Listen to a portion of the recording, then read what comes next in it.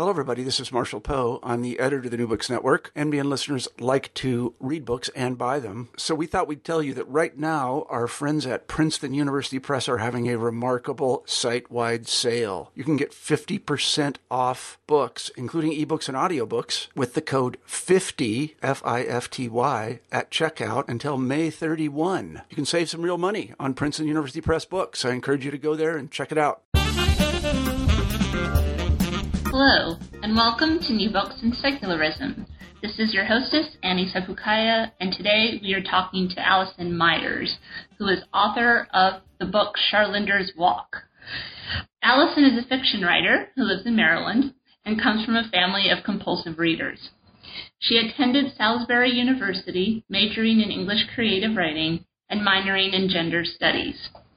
In 2005, she joined the Peace Corps and went to teach English in Albania, where, inspired by her experience of culture shock and language difficulties, she started to create the character of Charlinder in her mind. Charlinder's Walk is her first book, and she is currently working on 2 others. Good afternoon, Allison. Good afternoon. We are talking to you today about your book, Charlinder's Walk, our first fiction secularism-themed book here in New Books in Secularism. To start off, could you without giving too much away, tell us about the plot and how you got the idea of writing a story about a post-plague world? Okay. The world was probably the first thing that came to mind. I remember many years ago back in high school having this very ill-formed idea of something happening that just killed off nearly all of the world's human population. And in my first vision, there were only there were only 20 people left in the world. So that would have been the Paleola community, which is Charlinder's home village, and nobody else. So I had the idea of Eileen and maybe Mark and their friends. The problem was that there wasn't really a story associated with that world. It was just kind of an ongoing saga. But much later, back in, I guess, 2006, I started thinking more of a story to go with this world. And that's when I came up with Charlinder, who is a young school teacher in the early mid-22nd century. It's interesting because you, I guess the most obvious thing I would think is or at least most of the stuff that I've read where they have that kind of, that image of, there being a plague or something, they always talk about the survivors of that plague. But I thought it was interesting that you focused not so much on the people that were in it during the plague, but much after, like a whole other generation where Charlinder is growing up and thinking things are pretty normal without technology and without all this stuff that we take for granted.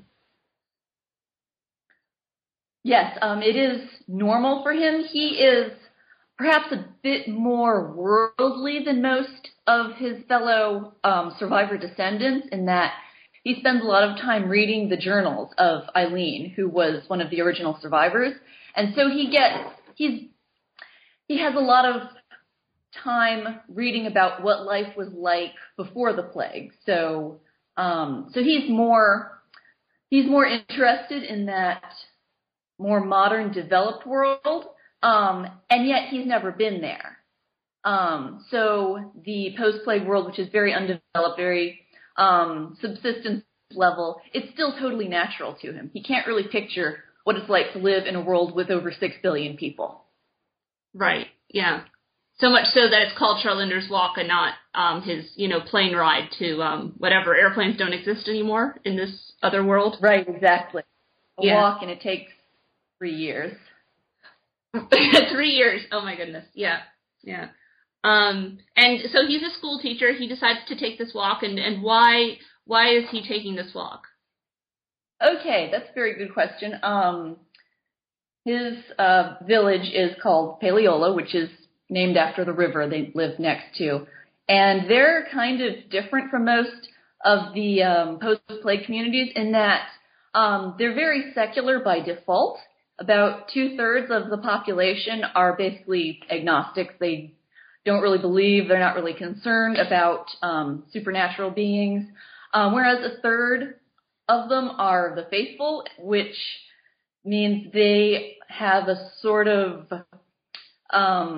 poorly formed but very kind of punitive, retributive monotheism.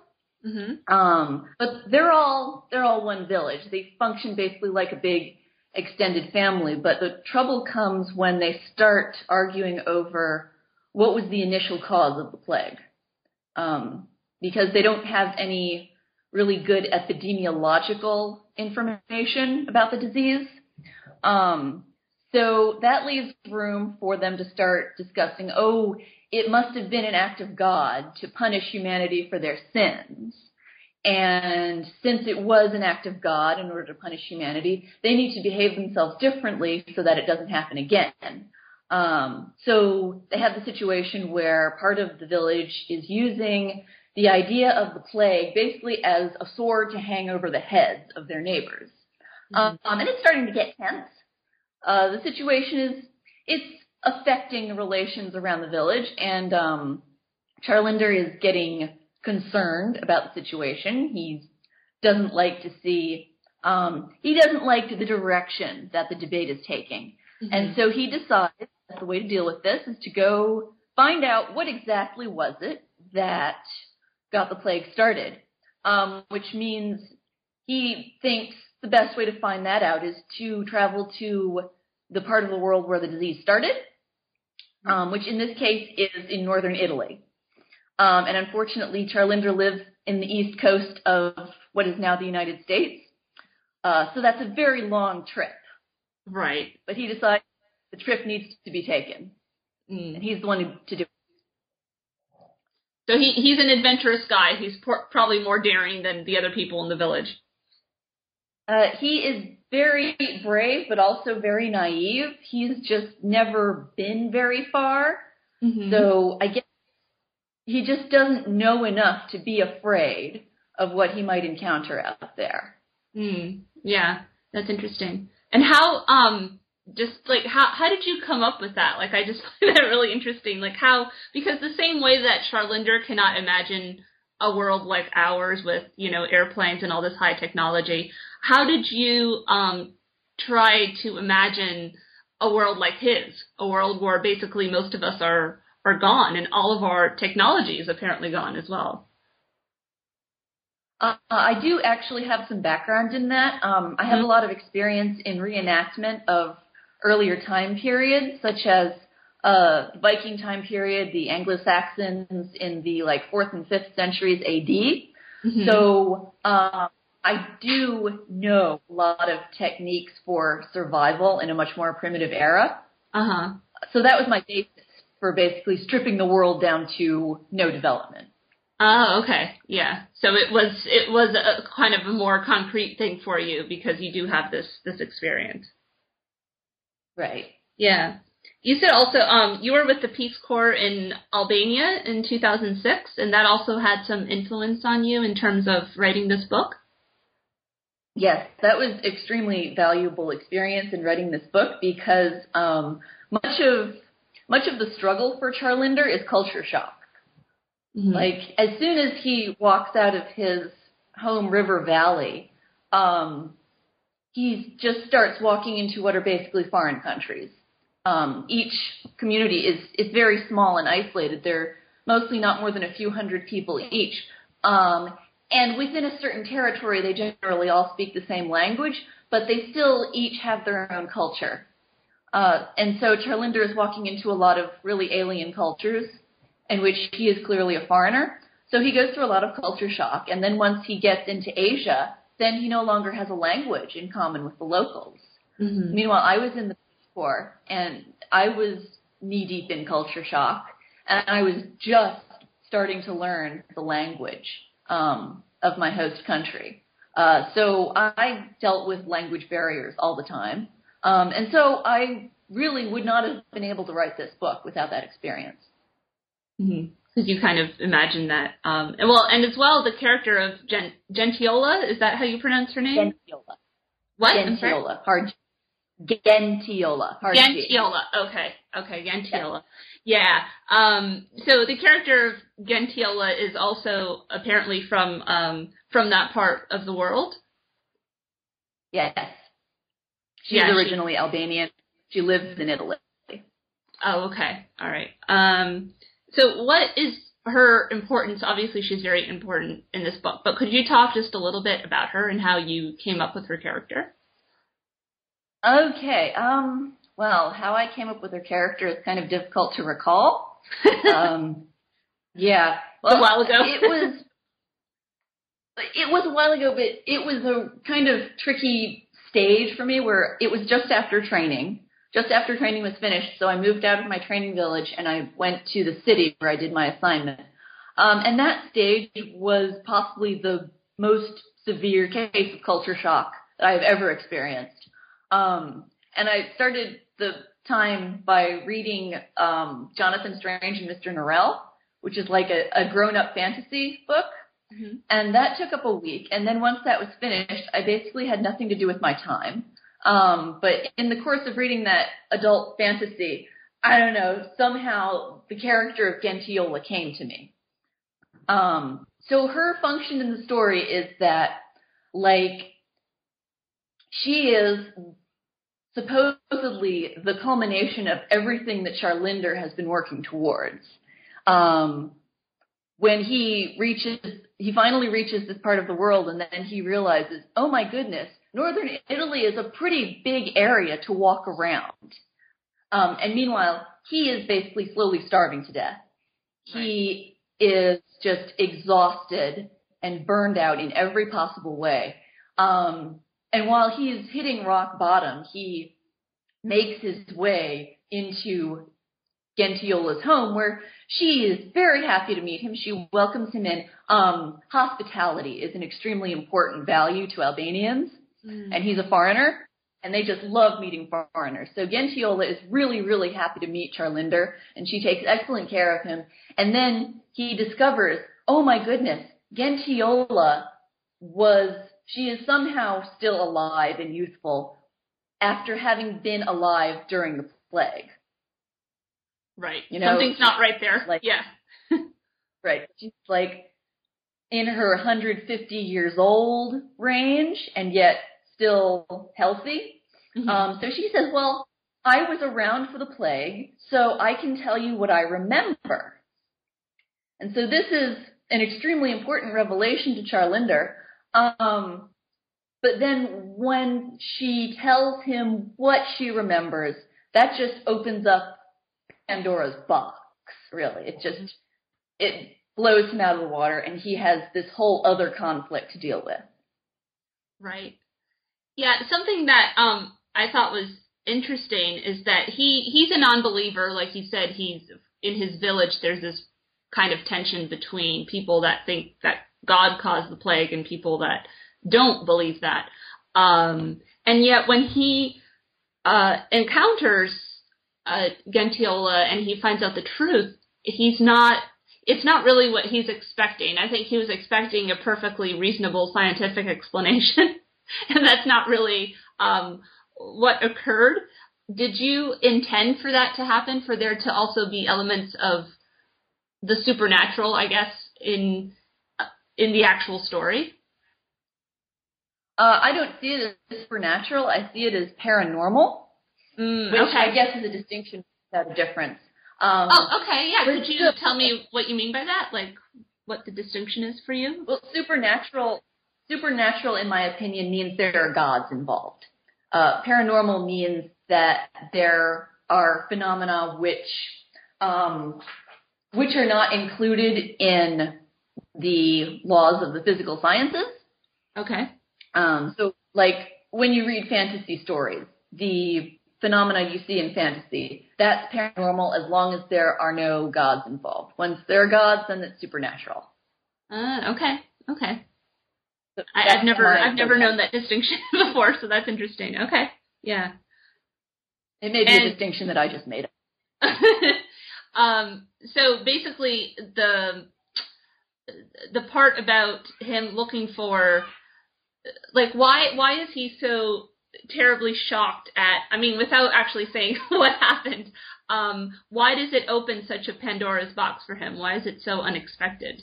It's something he never saw coming. Because it's another set of phenomena that he has to explain, partly, and also because it's a real upheaval to hear what really happened, because it's very difficult to explain without giving a huge That's true. spoiler. That's true. Yeah, that's true. Yeah. Yeah. Suffice it to say that there is a third option, and the story is it's a lot for a regular guy to take in. Yeah, sure, certainly. The other thing that I thought was interesting is that in the end, and I don't know if you meant for it to be this way, it's very difficult to understand whether Gentilla is good or if she's bad. She sort of has elements of both.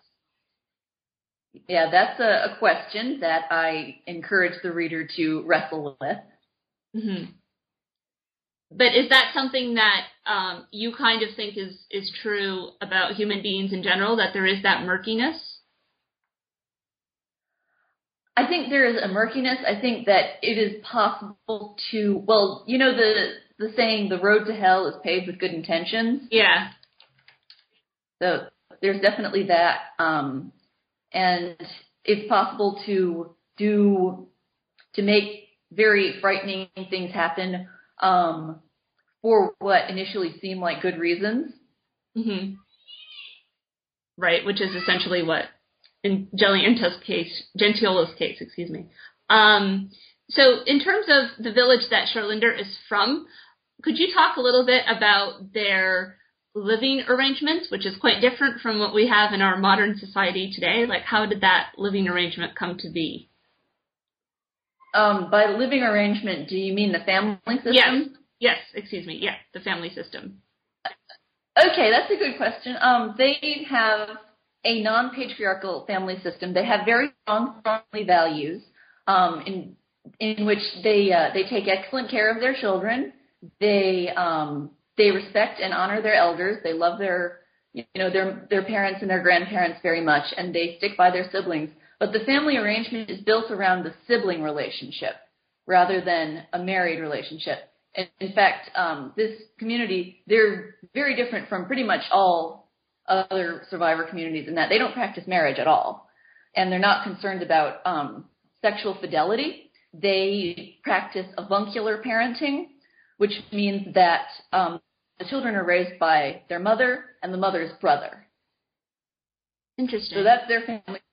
And they find that it works for them. It works just fine. Right. But Sharlinder's an only child, so that kind of makes it difficult for him, doesn't it?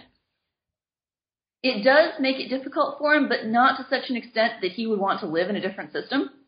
Mm-hmm. He would like to be a family man like his Uncle Roy, but since he is an only child, that's impossible. So he deals with it. He's not allowed to be. He can't be a family man like he'd like to be. He also likes being able to have sex with anyone he wants and not make them lie about it or feel guilty about it. He's very much a lover, not a fighter. Right. So like the sexual liberty that comes with living in that system. Right. Yeah, there's one part where he is at another village, and I guess it's a village where there are stricter rules about sexuality, and the women have a very limited gene pool. I don't remember what the name of the village was, but there was an issue with him because they wanted him to basically give them sperm. Yeah, what happened there? Yeah, the Hyatt community. Oh, okay. So what was going on with the Hyatt community and him? Like, how is their system different from what he's used to? Well, they are. That is another can of worms. The Hyatt community is very strict about who has sex with whom. They have very strict laws against non-marital sex, for example.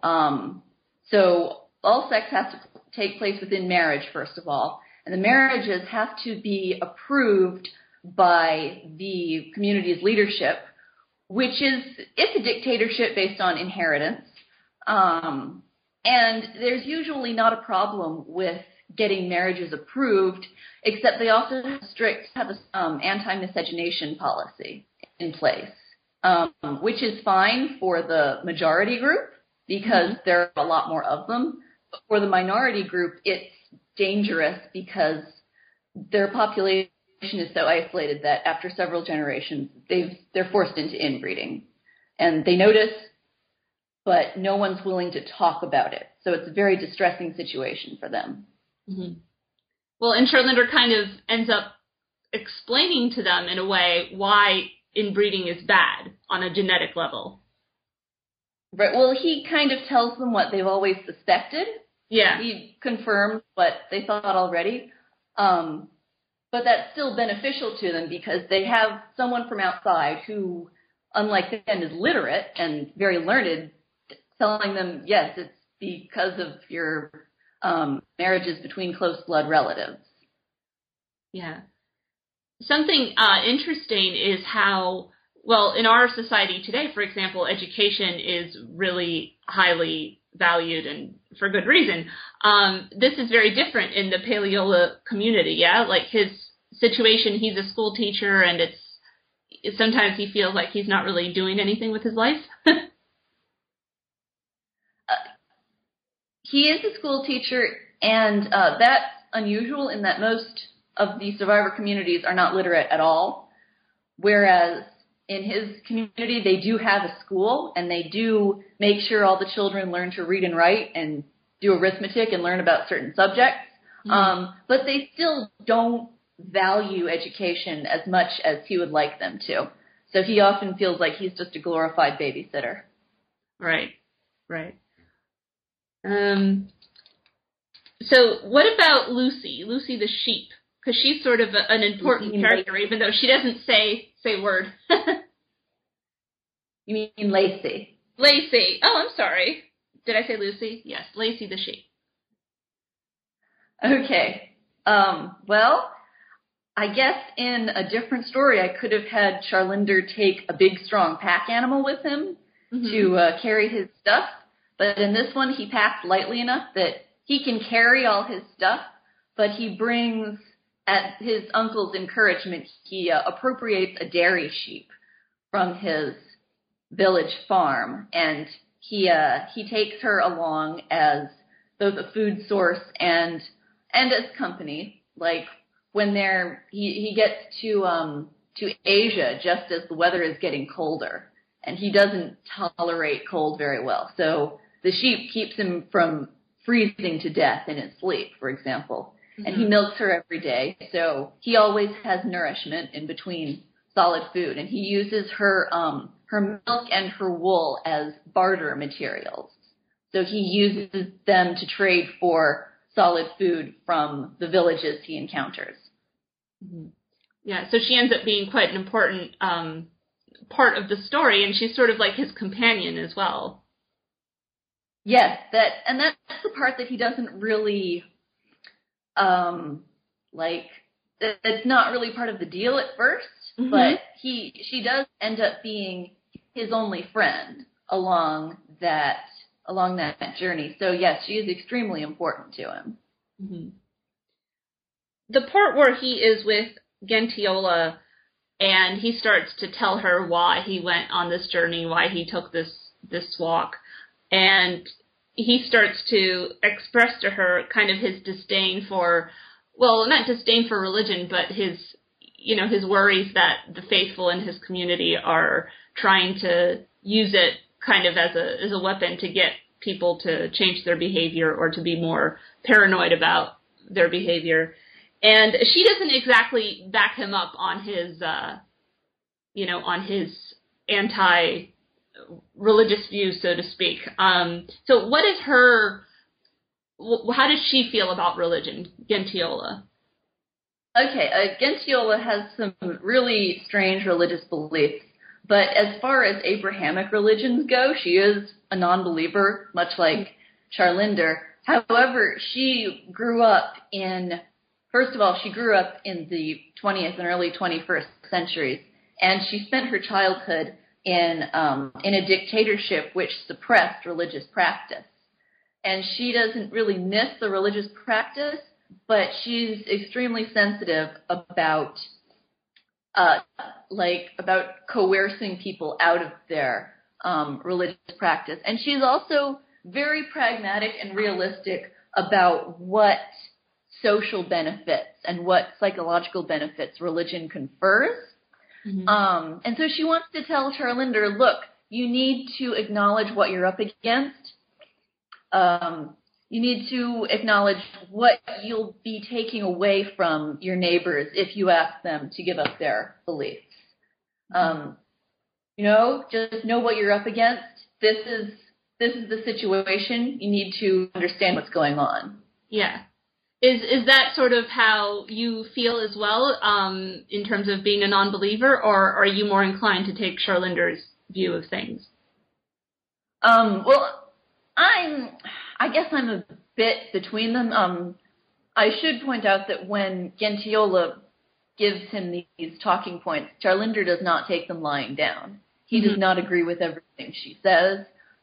He does learn some things from her, but on other points he continues to disagree. However, I kind of do agree with Gentiola in that I've lived in the country where she grew up, and I've seen the effects of having religion stamped out rather than having it gradually fade away due to changing culture. And so that's something that's on my mind as well as hers, that there are definitely consequences to forcing people to give up their beliefs.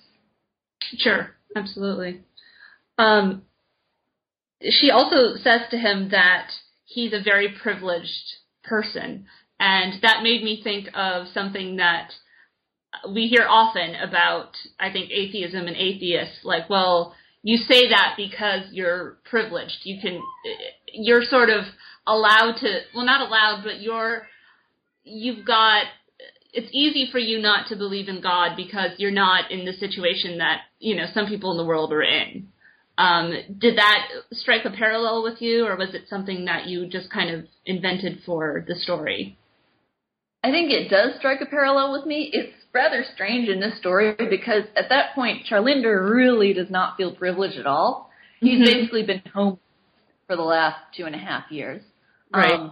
Yet he's very privileged even in ways that many people in the world today are not privileged. Like, he grew up with a loving family. He was usually well-nourished as a child. He grew up in a peaceful, stable society with very little crime. He got an education. He has good friends. He had a good job at home. So, he is privileged in a lot of ways, even compared to many 21st century people. Sure. Yeah. Yeah, and I mean, to me, the most amazing thing about him is that he managed to, walk on foot for 3 years and not really get sick. To me, that's sort of extremely amazing. Well, he is a descendant of plague survivors, and they were quite exceptional in managing not to get sick. Yeah, yeah. So how can we, if people want to buy your book or find out more about it, like where can they go? Okay, is it available digitally?